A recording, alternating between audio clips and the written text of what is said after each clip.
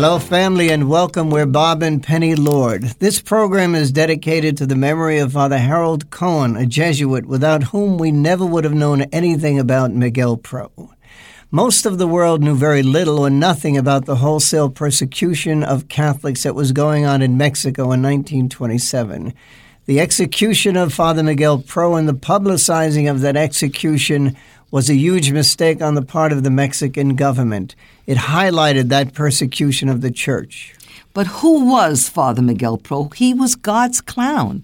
He was of the upper class, but he loved to wander down into the mines to be with the workers. He was a natural comic, which would be of great help to him in his unorthodox priestly ministry. One talent Miguel acquired early in life was the ability to capture different expressions in people's faces. At first, he sketched them on paper. They were hysterical. He embellished noses, thick, bushy eyebrows, long chins, funny eyes, buck teeth. Then he went to disguising himself in the same theatrical mask. This ability to disguise himself was to prove crucial in later years. He loved his family very much, especially his two sisters.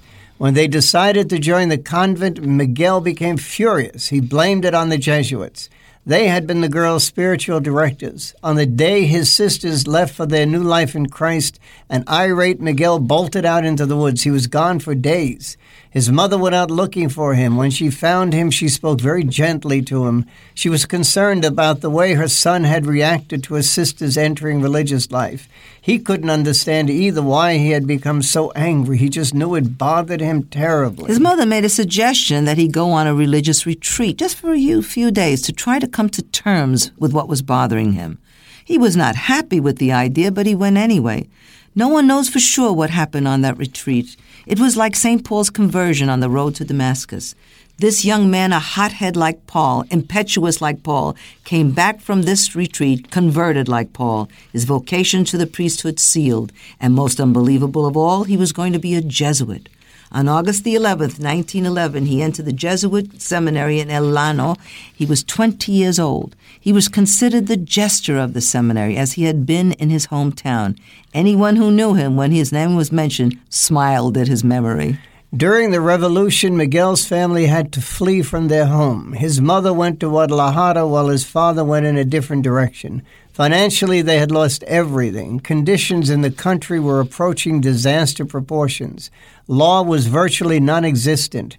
The military ruled by intimidating landowners, confiscating their possessions, and then shooting them. Miguel spent much of his spare time at the outer edges of the seminary listening to stories from passers-by of how bad things were going in the country. A new wave of persecution was being aimed at the church. War stories of religious being beaten and strung up to die found their way back to the seminary. Shortly after, wholesale persecution of all religious orders went into full force. They abandoned the seminary and fled for their lives. They were given civilian clothing to wear. On the Feast of the Assumption, they left the seminary. The priests and novices went by twos sporadically in different directions to avoid attracting attention. For Miguel, it was a very important chapter of his life. He knew that he had to fool the soldiers and the police. In order to do this, he began to practice his art of elaborate disguise. This was to be his salvation during his active ministry. No one could identify him. He made his way to Guadalajara to meet up with the rest of the community. There he found his mother and his brothers and sisters. They were alive. That was all that mattered. Word came to him that his father was definitely alive and safe, though he didn't know where. This time in Guadalajara was a beginning of Miguel's becoming a heroic figure. There was an excitement in playing hide-and-seek with the authorities. He felt the thrill of the challenge to perform his religious functions and at the same time elude the authorities. The more the danger, the more Miguel enjoyed it. Finally, word came by code for Miguel and the other seminarians to leave Guadalajara for Los Gatos in California. There they were to continue their studies. It was a very heartbreaking experience for Miguel at the Guadalajara railroad station. His mother and brothers and sisters saw him off. He knew as he bid his mother goodbye, he would never see her again on this earth. He never did. The Jesuits at Los Gatos were extremely hospitable. Though they were filled to capacity, they found room for their 16 Mexican brothers. Language, however, was a major problem. The Americans didn't speak Spanish. The Mexicans couldn't speak English. To make matters worse, Miguel's superiors had not taken into consideration one thing when they planned the escape from Mexico: books written in Spanish that the students could use. The situation in Los Gatos was not working out for the Mexican students. In addition, bad news from home was followed by worse news always leveled at the church. Carranza had written the devastating Constitution of Querétaro in 1917. Religious vows were forbidden. All ecclesiastical property was to belong to the state. Priests could not practice their ministry. They had absolutely no rights at all. Hundreds of priests, a number of bishops and nuns were expelled from the country. 2,000 Catholic schools were closed. It was very doubtful that they would be able to reopen their seminary in Mexico, at least in the foreseeable future. They decided to send the Mexican students to Spain to finish their studies. After all, Spain was the home of the Jesuits, and so the 16 packed up again, made the long trip to Spain. They arrived in Granada in July of that year. Miguel spent 5 years in Granada, Spain. While he was very sad inside to be so far from his home and family, he maintained a great cheery exterior. In 1921, he was sent to attend theology school in Barcelona. He studied very seriously there until 1924, when he was sent to Arnhem, Belgium.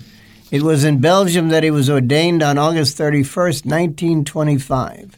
This was a time of intense reflection for Miguel. He focused on what his apostolate would be. He didn't know if he would ever be allowed to return to his beloved Mexico. Things just kept getting worse. But that could not stop him from working for the Lord. During his time in Belgium, he began working with miners. He went down into the mines with them. Not knowing if he would ever get back to Mexico, he wrote his provincial in Mexico asking for permission to work with the miners in Belgium. He didn't want to be a shepherd without a flock. He wanted to dig his heels in and get to work somewhere. The response was long in coming. When it came, though, it shocked him. He was to return to Mexico. He couldn't believe that was possible considering conditions there. Calles had taken over as president, and the reign of terror for the church was at its worst. All the persecution that had preceded him was like child's play compared to what Calles was determined to do to the church. But Miguel was relieved that it was finally determined. His ministry was in Mexico, and that's where he was going no matter what. Miguel did something before leaving Belgium, which anyone in the world would have thought was rash, but we understand it. He had an urgency to go to Lourdes in the south of France. He begged for the money to go from a friend. He went without food or sleep for 2 days to get there and back. He arrived at Lourdes early in the morning and went directly to the Basilica of the Rosary. He was able to celebrate Mass at 9 a.m. From there, went to the grotto, where he stayed on his knees from 10:30 a.m. until he went back to the train station for an afternoon train to Paris.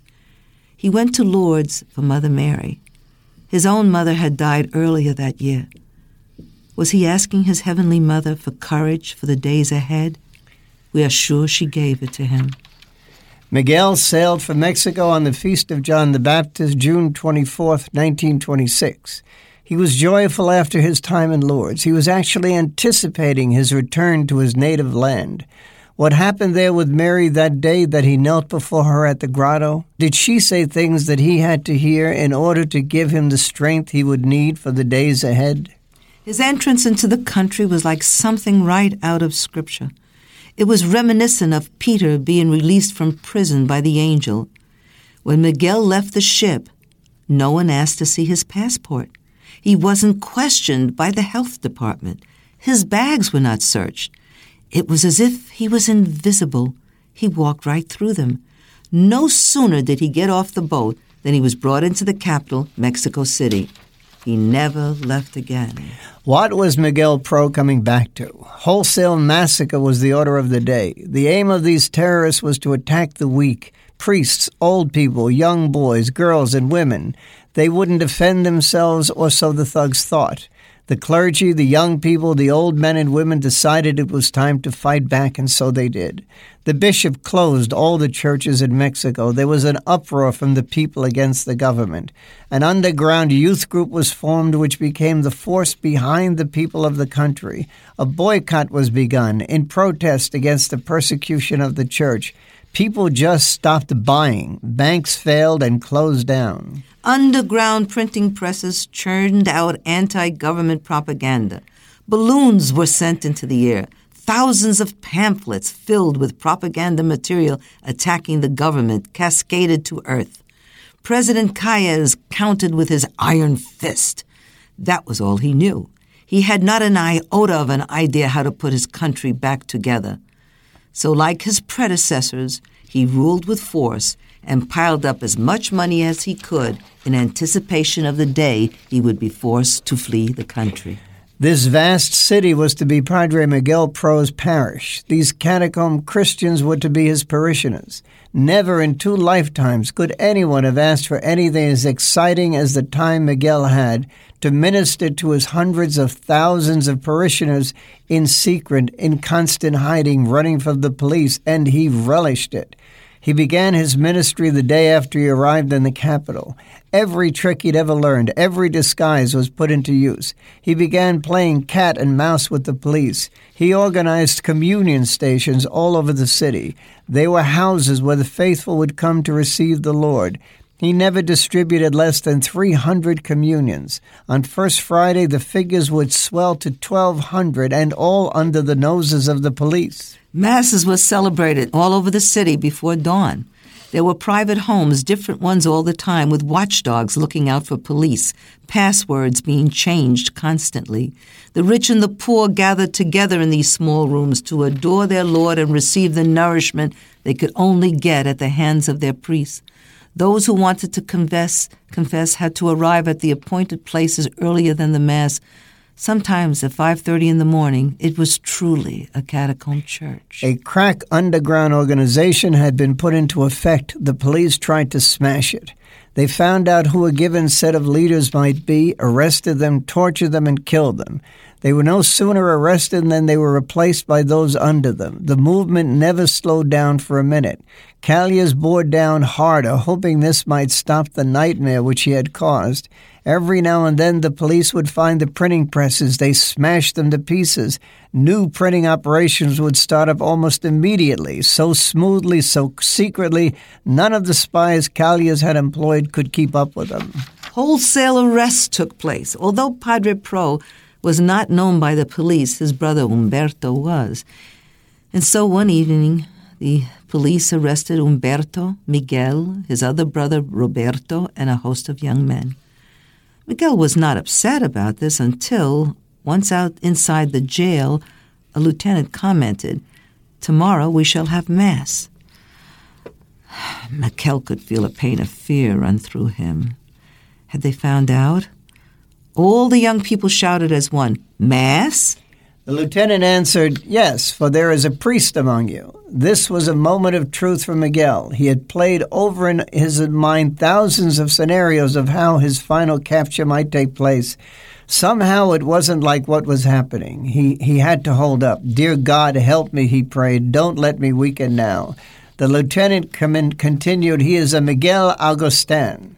Miguel stood up. His legs were shaking, but he couldn't let his voice crack. "Stop," he said.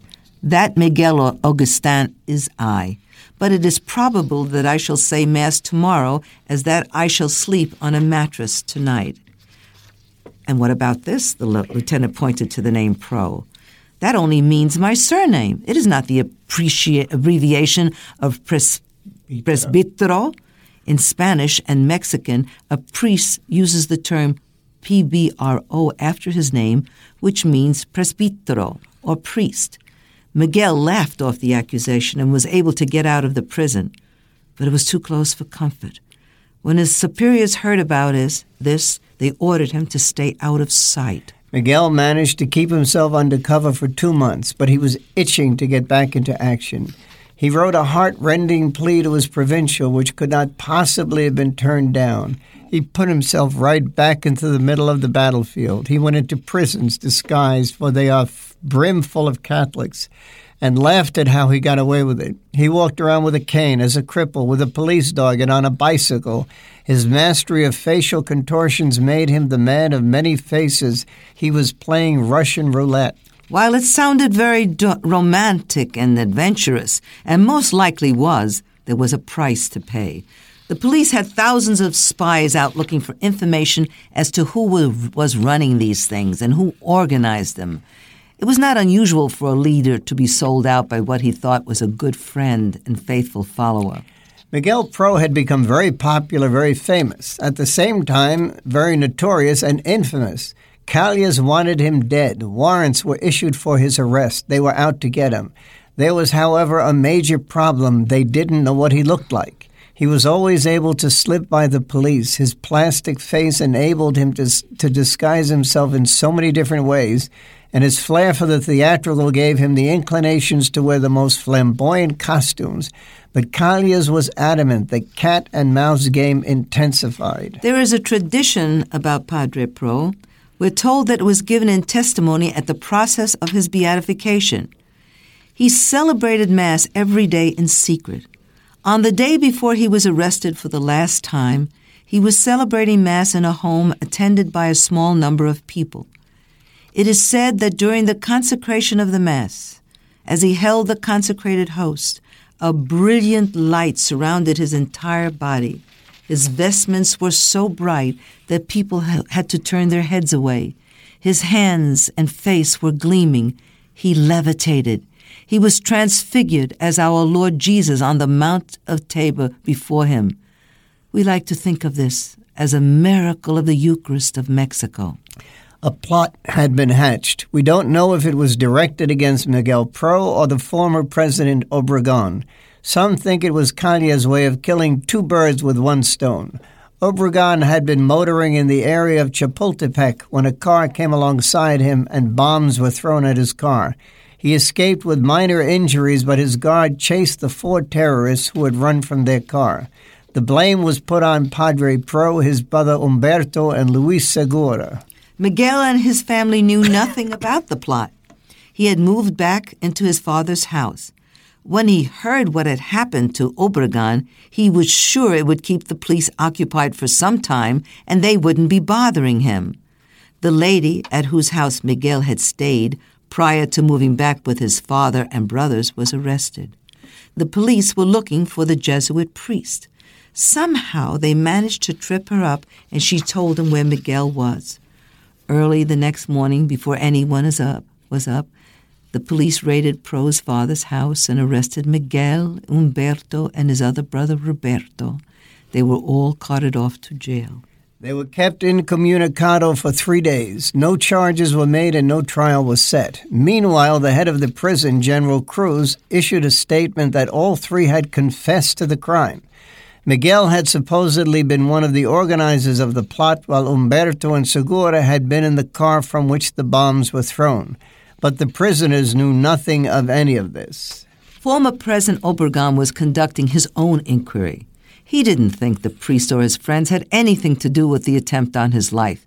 He was convinced it was political. But he was getting mixed messages from the investigators. He sent his lawyer to the prison to get to the bottom of it. There was nothing in the way of a police report. And what does the chief of police, General Cruz, think of the guilt of the prisoners, the lawyer asked. The secretary said, "The Pro brothers have not confessed any connection to the crime, and we have no proof against them."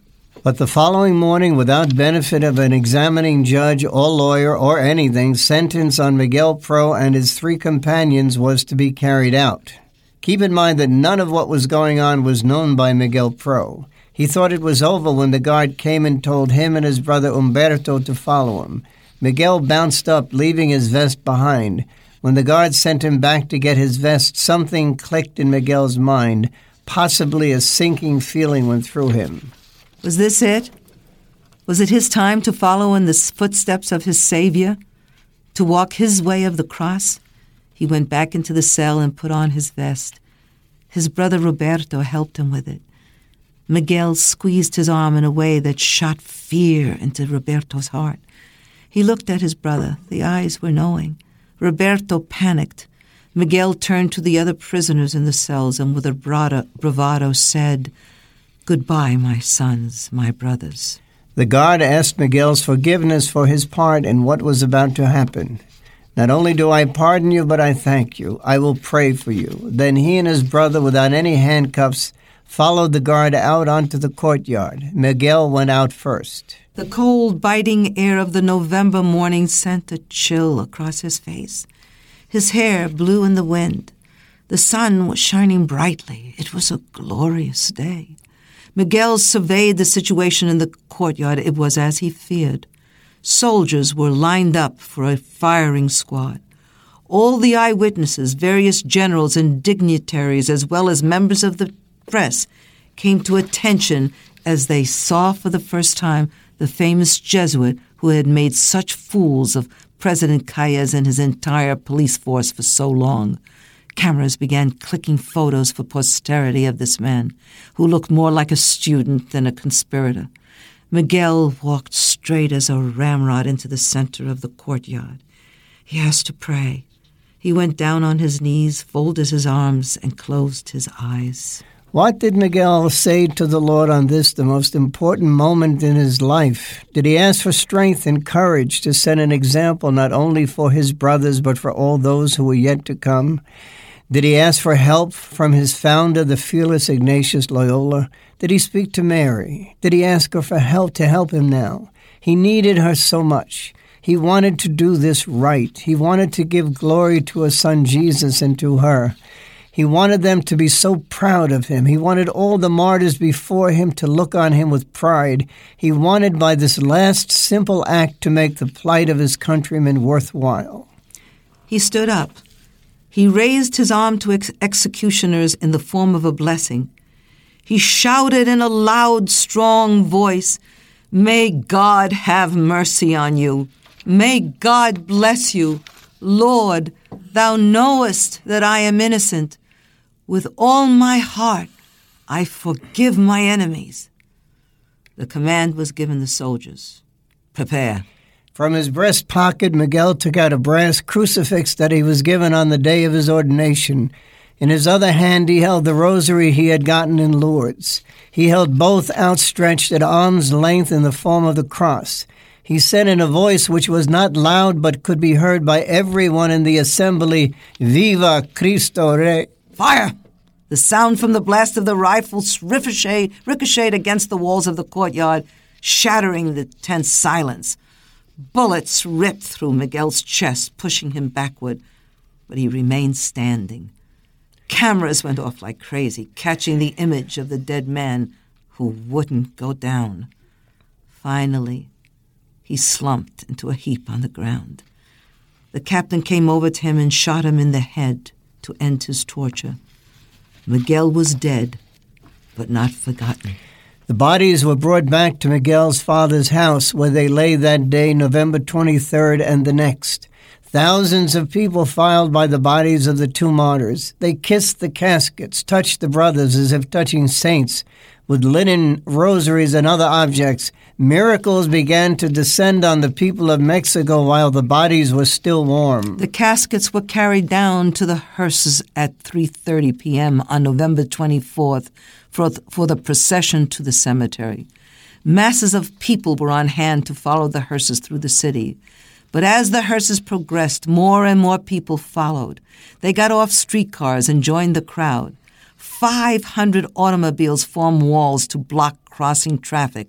The crowd processed between the blockade of cars and on the busy Paseo de la Reforma. More than 20,000 people marched down the main street of Mexico City, pushing their way past soldiers with fixed bayonets. The streets were carpeted with flowers. Balconies all along the procession route were filled with mourners. Miguel had never witnessed such homage paid a human being.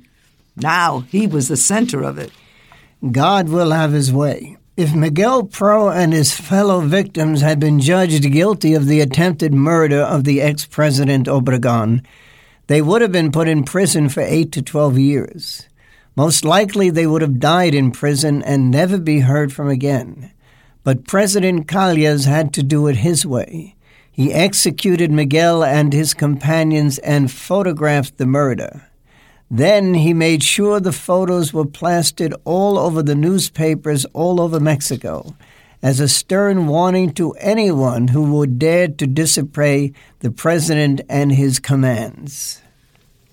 What he managed to do was create a national hero, a martyr, a role model, so strong that the people of Mexico would rally behind the banner of this young Jesuit. There were many, many priests executed under Calles' regime. Why was this one man, Padre Miguel Augustin Pro, singled out as martyr, hero, and saint? But since that time, 25 more priests were also declared with him martyrs, heroes, and saints. They just represent a small quarter of the hundreds of thousands of people who died for their faith. In times of crisis, God sends us saints and other powerful men and women in the church. God gave us Miguel Pro, not only for the Mexican people, but for God-loving people everywhere, to give us a battle cry to live by and to die by. Viva Cristo Rey. Please load our free Bob and Penny Lord app. Here's how to download our free Bob and Penny Lord app. Simply, with your iPhone or Android device, go to the App Store, search for Bob and Penny Lord app, and download it. It's that simple. Here's what you can do with our free Bob and Penny Lord app. Number one, there's a link to our marketplaces, our websites, our blog, and this podcast. The second link is to our Bob and Penny Lord TV channel, where you can access all of our videos as seen on EWTN, plus a whole lot more. Thank you very much.